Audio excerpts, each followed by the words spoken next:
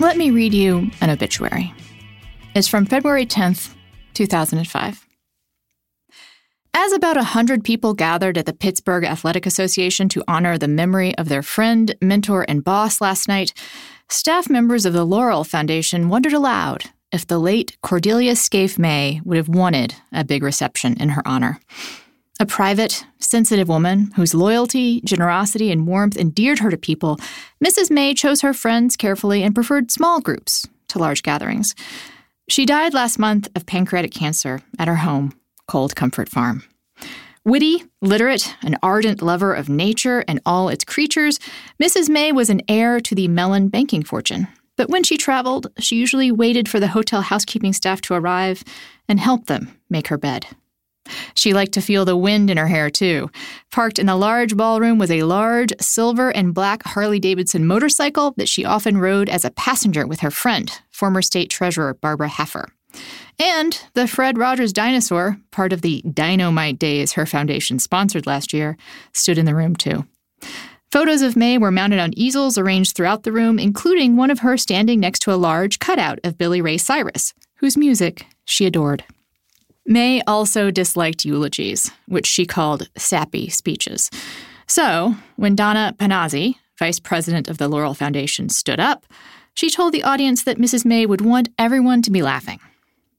Panazzi recalled that she always referred to her boss as Mrs. May, but May, a mischievous prankster, joked that other titles were acceptable as well and occasionally signed her notes to Panazzi as the Queen or El Bosso Supremo. So, honestly, the person described in that obituary seems delightful. Nick Kulish, an investigative reporter for the New York Times, is at work on a book about May. She comes across as someone who's incredibly witty, and charming, and somebody who makes a really positive impression. Probably like the aunt, that you always kind of wish. Eccentric but well-read, but kind of funny, aunt who comes along for the holidays, and then unfortunately, maybe after a couple of drinks, there's a couple of things that you wish that she hadn't said about immigrants. What kinds of embarrassing things might dotty old Aunt Cordelia bring up? Immigration, I feel, is the root cause of unemployment, inflation, urban sprawl, highway and skyway congestion, shortages of all sorts, not the least of which is energy, vanishing farmland, environmental deterioration, and civil unrest. And when we hear of immigrants, we instinctively think of Mexicans because they are the most numerous and given the greatest press coverage. In truth, we are being invaded on all fronts. Filipinos are pouring into Hawaii. Almost anyone from the Caribbean countries and eastern South America who can make it to the Virgin Islands or Puerto Rico can eventually make it to the U.S. mainland. When the Mariel boat people arrived in Florida from Cuba, much was made of the possibly deleterious impact they may have on American life. But no reporter, columnist, nor commentator cited their most dangerous contribution of all, a birth rate far higher than that of our native population. They breed like hamsters. Like many white people's inconvenient in-laws, Cordelia Scaife May was also a bigot. Unlike most of our in-laws, Cordelia was, in her time, one of the wealthiest women in the United States, and she used a vast amount of that fortune, at least $444 million, to promote a specific vision of restrictionist immigration, one that has come to sound quite familiar. We have a moral obligation to admit the world's poor, they tell us, even if it makes our own country poorer and dirtier and more divided. You may wonder what Cordelia has to do with conversion narratives. In the largest sense, you could say she bankrolled the conversion of the Republican Party from a Chamber of Commerce-style promoter of immigration for the sake of cheap labor to, well, what it is today. But Cordelia has a conversion story of her own, too. She was an environmentalist and a champion of feminist causes decades before either of those things were very popular. And then she became a nativist scold, paranoid about American resources and the future of the white race, before either of those things were very popular either. This, my friends, is her story. Part 1. Cordelia's upbringing and early politics. Cordelia's money came from her connection to the Mellon family. Her grand uncle was Andrew Mellon, who you may have heard of. They were rich in that way that money just keeps making money, and by the time Cordelia was born, no one in the family actually worked. They spent their money and they thought about who else wanted their money. Mostly, they drank. My mother was just a gutter drunk. So was Dick. So was I. Now, Dick there is Richard Mellon Scaife, a ruthless, rock-ribbed right-winger whose millions financed the doomed effort to bring down Bill Clinton. There are many books and articles about him. He has a starring role in Jane Meyer's Dark Money. But we are not talking about Dick. By all accounts, Cordelia's childhood was joyless and paranoid. If you're talking about loneliness, someone pointed out to me that she was born, not around the same time as like the Lindbergh baby kidnapping, and that she kind of lived her sort of entire life like very kind of pretty separated, pretty isolated, kind of watched over, heiress to a famous rich family, but in a way that really kind of sets you off at a remove from average people. This childhood turns out to be foundational to her first foray into philanthropic activism. First of all, it's no wonder that friends repeatedly noted as she grew older, she seemed to love animals more than people. Throughout her life, starting as soon as she started her own philanthropic foundation at age 23, that's the Laurel Foundation, she gave to almost any conservation cause you could name. The National Audubon Society and the Sierra Club, and she was an even more significant benefactor in her local Pittsburgh, giving to the National Aviary there and the Carnegie Museum of Natural History. And then there's family planning. According to Cordelia, visitors were the only relief from her misery at home, and one particular visitor in general. She was the one who put what fun there was into our lives. That would be Margaret Sanger. Now, to you and me, it might be tough to imagine the founder of Planned Parenthood as Mary Poppins, but I suppose the bar for uplift in the Scaife family was pretty low. Cordelia idolized Sanger from an early age and continued a correspondence with her until Sanger died. The bust of Margaret Sanger in the National Portrait Gallery was a gift of Cordelia's. And obviously, Sanger is one reason why Cordelia supported the family planning movement. She joined the local Planned Parenthood chapter in her 20s and eventually served on the board of the International Planned Parenthood Federation. Dear Mrs. Sanger, thank you many times for sending me your photograph. It is one I highly value, for as you know, I have always admired and tried to take part in the work that you started. It's probably significant to her later swerve and interests that her passion for Planned Parenthood's policy goals probably had more to do with Sanger than the cause itself. She told people she was initially attracted to Sanger's intensity more than her work or ideals. She was particularly taken with the fact that Sanger had been arrested for her beliefs. Now, this is about the time that Cordelia got interested in population control on a global as well as national scale. That was a big part of Planned Parenthood's mission at the time, and we should note that in the late 60s and 70s, concern about population growth was a mainstream liberal cause. Paul Ehrlich's The Population Bomb was a bestseller, and there was a zero population growth movement that spoke in terms of protecting the planet as much as it did family planning for family planning's sake. And so all of those issues nowadays we would lump into one particular bucket, but a lot of conservationists have often had a preoccupation with population, right? With the idea that too many people means, more suburbs, more roads, killing the natural habitat. And that, that really sets her on the path toward opposing immigration from the ecological population side of the equation. Part 2, a vulnerable woman. I don't imagine that Cordelia's life was ever particularly joyous, but as the mid-70s approached, it was about to get worse. I think that the year 1974 stands out to me as a rather pivotal moment in her life. Her husband, who had been a longtime friend and confidant, was found dead of a shotgun blast to the chest, presumed to be a suicide. and she and her brother had a falling out over the corruption investigation that led to his death. And she really lost two of her sort of most important confidants almost simultaneously, her husband and her brother. It left her lonelier. And I think in her letters and in her words, you can see a certain bitterness creeping in. An example of this bitterness is in this note to John D. Rockefeller, who had also been involved in the zero population growth movement, though his perspective on ZPG was decidedly progressive. They had been discussing global poverty, another goal that united most ZPG advocates. I do not agree at all that the answer lies in a redistribution of the world's wealth. The world's wealth is actually quite limited. Mankind's ability to expand the number who wish to share it seems limitless. You may know the next part of the history here, which is the population bomb failed to explode. And so a lot of zero-growth people found ways to refocus their energies.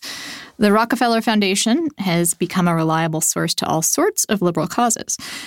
But at this incredibly sensitive point in her life, a point at which anyone would be apt to be seeking security and guidance, Cordelia crossed paths with one John Tanton, a Michigan ZPG activist who is invariably described, and I mean this in everything I've ever read about him, he is described as a charismatic ophthalmologist. He was the head of a group called Zero Population Growth that was, intimately involved in these issues. And through some people at a group called the Environmental Fund, they were introduced to each other, and they really hit it off. Tanton is widely considered a kind of godfather to the nativist movement in America. The organizations he founded will be familiar to anyone who's following today's politics very closely. There's the Federation for American Immigration Reform, or FAIR, the Center for Immigration Studies, and Numbers USA, just to name three. And his charisma is relevant. You see a relationship, growing between them, right? And it's something that John Tanton, really cultivates. We have his letters to her, and they are just these unbelievable masterclasses in courting a donor. He's ferreting out information about, endangered birds that she cares about. He's quoting from Shakespeare and from songs. And, these are like kind of the letters that you think of as what you'd write to woo someone. Literally to try to romance them. And here she is, a widow living alone, in a place literally called Cold Comfort, and she's receiving these incredibly charming letters from this guy. Meanwhile, in the files of the Federation for American Immigration Reform, you find notes saying, "I've got this relationship pretty under control. This is how much she's worth. She gave us another $400,000."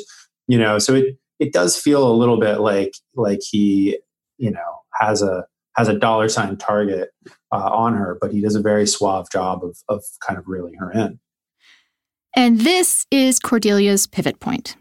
Within a year of meeting Tanton, she had resigned from Planned Parenthood, saying, "The unwanted child is not the problem, but rather the wanted one that society, for diverse cultural reasons, demands." She told the head of another progressive ZPG group that family planning and famine relief were a waste of money. Instead, the U.S. should seal its border with Mexico. This relationship with Tanton is Cordelia's ongoing conversion experience, because as Tanton's seduction continues, she became literally more and more invested in his causes and started to echo the frank racism that Tanton expressed candidly to others. It's a few years into her relationship with Tanton that she writes the letters we quoted at the top of the show. And by 1985, Cordelia came to finance the American reprinting of Camp of the Saints, a violently racist novel known lately for being foundational to the beliefs of Steve Bannon. Cordelia, of course, did not see herself as a racist. Can we not put imaginary paper bags over the immigrants' heads, see them as colorless consumers, and count only their deleterious numbers? Rather, Cordelia felt invigorated by this cause. She seemed to find meaning in her passion and felt that its unpopularity was proof of her righteousness, sort of how she felt about Margaret Sanger. And by the time she was setting up the Colcom Foundation, and that's the one that still does all the racist stuff, this is what she had to say. The issues which I have supported during my lifetime have not been popular ones in many cases, nor do I anticipate that they will be so in the future, when the directors of the foundation will be called upon to exercise the courage of their convictions in carrying out the program I have described in this statement. I urge the directors not to fear controversy. The present of controversy is often a certain sign that unexamined opinions are being challenged. Similarly, I urge the directors to avoid popular campaigns. Charitable organizations which have a firm hold on the heart and purse strings of the giving public should have no claim on the foundation's limited resources. With Friends Like These is brought to you by Parade. Parade was launched by two best friends, Cami and Jack, in October of 2019. Cami, the CEO, is a first-generation Latina. They make underwear. Their underwear starts at $9, and it is made with a breathable cotton liner and packaged in 100% compostable packaging that biodegrades within 300 days. Their replay style is made with recycled nylon yarns, and for every sale made, 1% goes to Planned Parenthood. Parade features 4 unique core styles: thong, boy short, cheeky, and brief, in addition to their high-rise thong, with sizes ranging from extra small to 3XL. With Parade, you have the option of choosing from over 20 different colors, so you truly select the style you love best. You can even match your outfit to the Parade underwear you're wearing. Their underwear is truly buttery soft and designed to never dig in or roll down. I can attest to this. Also, I want to say the colors are like really fun, like carnival kind of colors, like jade and pink and yellow and stuff. It's really cool. And that is why Parade has been featured in Refinery29, Hypebae, Forbes, BuzzFeed, Man Repeller, Fashionista, Yahoo, 17, Paper, Nylon, The Cute, Pop Sugar, Allure, and InStyle. Selena Gomez wore the Parade scarf in her cover shoot for Dazed. Go to yourparade.com/friends for 20% off 5 pairs or more. That's yourparade.com/friends for 20% off 5 pairs or more. yourparade.com/friends. See site for details. With Friends Like These is brought to you by Stamps.com. With Stamps.com, you can print postage on demand and skip the lines and crowds at the post office. Plus, you can actually save money with discounts you cannot get at the post office. And as if that weren't enough, Stamps.com also offers UPS services with discounts of up to 62% and no UPS residential surcharges. Stamps.com brings all the services of the U.S. Postal Service right to your computer in the safety and comfort of your own home, office, or anywhere else you are hunkering down right now. Simply use your computer to print official U.S. postage 24/7 for any letter, any package, any class of mail, anywhere you want to send it. Once your mail is ready, just leave it for your mail carrier, schedule a free package pickup, or drop it in a mailbox. No human contact required. It's that simple. With Stamps.com, you get great discounts too. 5 cents off of every first-class stamp and up to 62% off shipping rates. Stamps.com is a no-brainer, especially now, saving you time and money and keeping you safe in these crazy times. And right now, my listeners can get a special offer that includes a 4-week trial plus free postage and a digital scale without any long-term commitment. Just go to Stamps.com, click the microphone at the top of the homepage, and type in friends. That's Stamps.com, enter friends. With Friends Like These is brought to you by Hydrant. Do you feel exhausted in the morning even when you've gotten a good night's sleep? You can follow all the best habits and recommendations, but still find yourself starting the day on empty. The cause may be dehydration. You try your best to drink water throughout the day, but that's not possible when you're asleep. You wake up drained because you're going for hours without a single sip, and it doesn't have to be that way. Hydrant created a refreshing electrolyte powder that you mix directly into water to efficiently and effectively hydrate your body. It hydrates you quickly and keeps you going for longer. Each rapid hydration mix has 4 essential electrolytes your body needs: sodium, potassium, magnesium, and zinc. It packs a punch to help your body hydrate fast and to stay hydrated. If you're looking for that extra boost of energy, there's also Hydrant Plus Caffeine, which contains 100 milligrams of caffeine from green tea. And Hydrant is backed by research. The formula was developed by an Oxford scientist. It's loved by pro athletes, top performers, celebrities, and has thousands of 5-star reviews. It's made with real fruit juice powder, is delicious and refreshing, and it comes in a variety of flavors, including the summer-friendly iced tea, lemonade, and fruit punch. And I kid you not, I am drinking Hydrant right now. Well, not right now, but it is in my water bottle next to me. It is the blood orange flavor. If you associate like powdered orange flavored things with tang, let me assure you the blood orange flavor tastes nothing like tang. It tastes like blood oranges. It is probably my favorite flavor. I have also tried the caffeinated variety, and I love the raspberry lemonade version. It is a little weird, I think, to get caffeine from something that doesn't taste like it should have caffeine in it, but it tastes great, so why not? I also want to add that my husband and I have an ongoing joke about being dehydrated. Like whenever one of us says they feel kind of rotten or whatever, the answer is always like, well, you must be dehydrated. I have taken to holding up my water bottle, which is filled with Hydrant water, to him when he asks me how I'm doing. Hydrant is backed by a 100% satisfaction guarantee. If you don't love it, send it back for a full refund. You need to try it for yourself to see what I'm talking about. It tastes great, and it works. Hydrant starts at just $1 a packet for a 30-day supply. Save even more with a monthly subscription. And we have a special deal, of course, for our listeners. To save 25% off your first order, go to drinkhydrant.com/friends and enter promo code friends at checkout. That's drinkhydrant.com/friends and enter promo code friends for 25% off your first order. drinkhydrant.com/friends, and we thank them for sponsoring the podcast. With Friends Like These is brought to you by KiwiCo. Parents, you may feel like your kids' summer vacation started way early if you've been at home together all this time, and now actual summer vacation is here, but do you feel like you actually did that homeschooling thing? But it's also now summer vacation, so how are you going to get the schooling in? There's a secret way to do it, a secret delivery system, and that is KiwiCo. They deliver crates based on all kinds of different interests that are actually really pretty educational in addition to being fun. I am kidless, as listeners to the show may know, but I have some adorable nieces and a nephew, and I have delighted in sending them crates that do not conform to standard gender norms.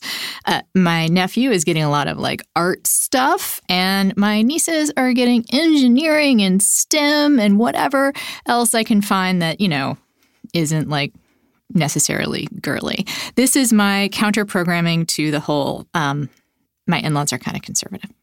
So I'm really enjoying this. I happen to know they're enjoying it too. They don't mind my little secret campaign. Apparently, it's not that secret. And your child can get these super cool hands-on science and art projects delivered to your door every month. What kid doesn't love getting mail? These are real science and engineering and art projects. This is not it's not kid stuff. It's actual projects. And there are different crates for kids of all ages, so there's something for every kid you know. There's no commitment. You can pause or cancel anytime.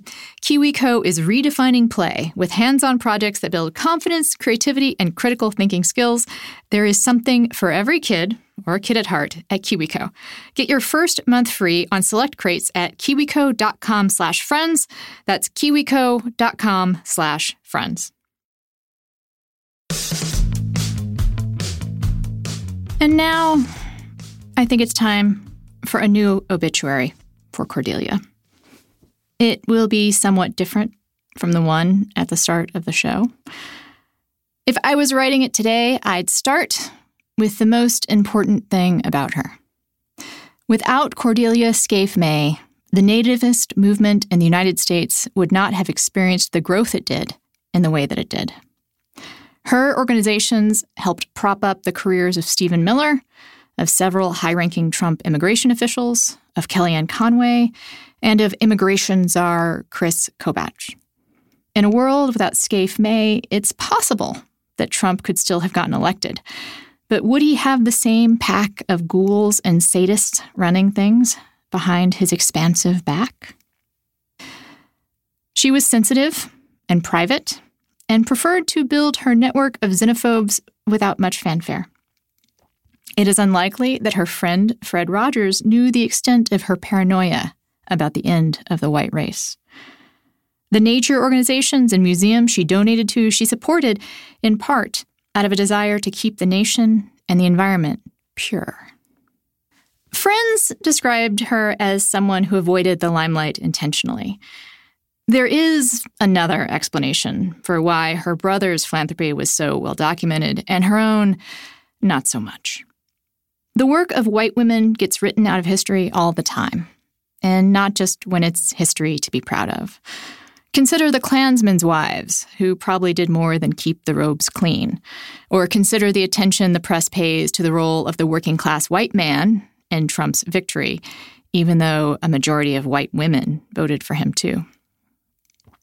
Diagnosed with pancreatic cancer, likely precipitated by her chronic alcoholism, Scaife May asphyxiated herself with a plastic bag. She left her fortune to her foundation, which continues to buttress white supremacy to this very day.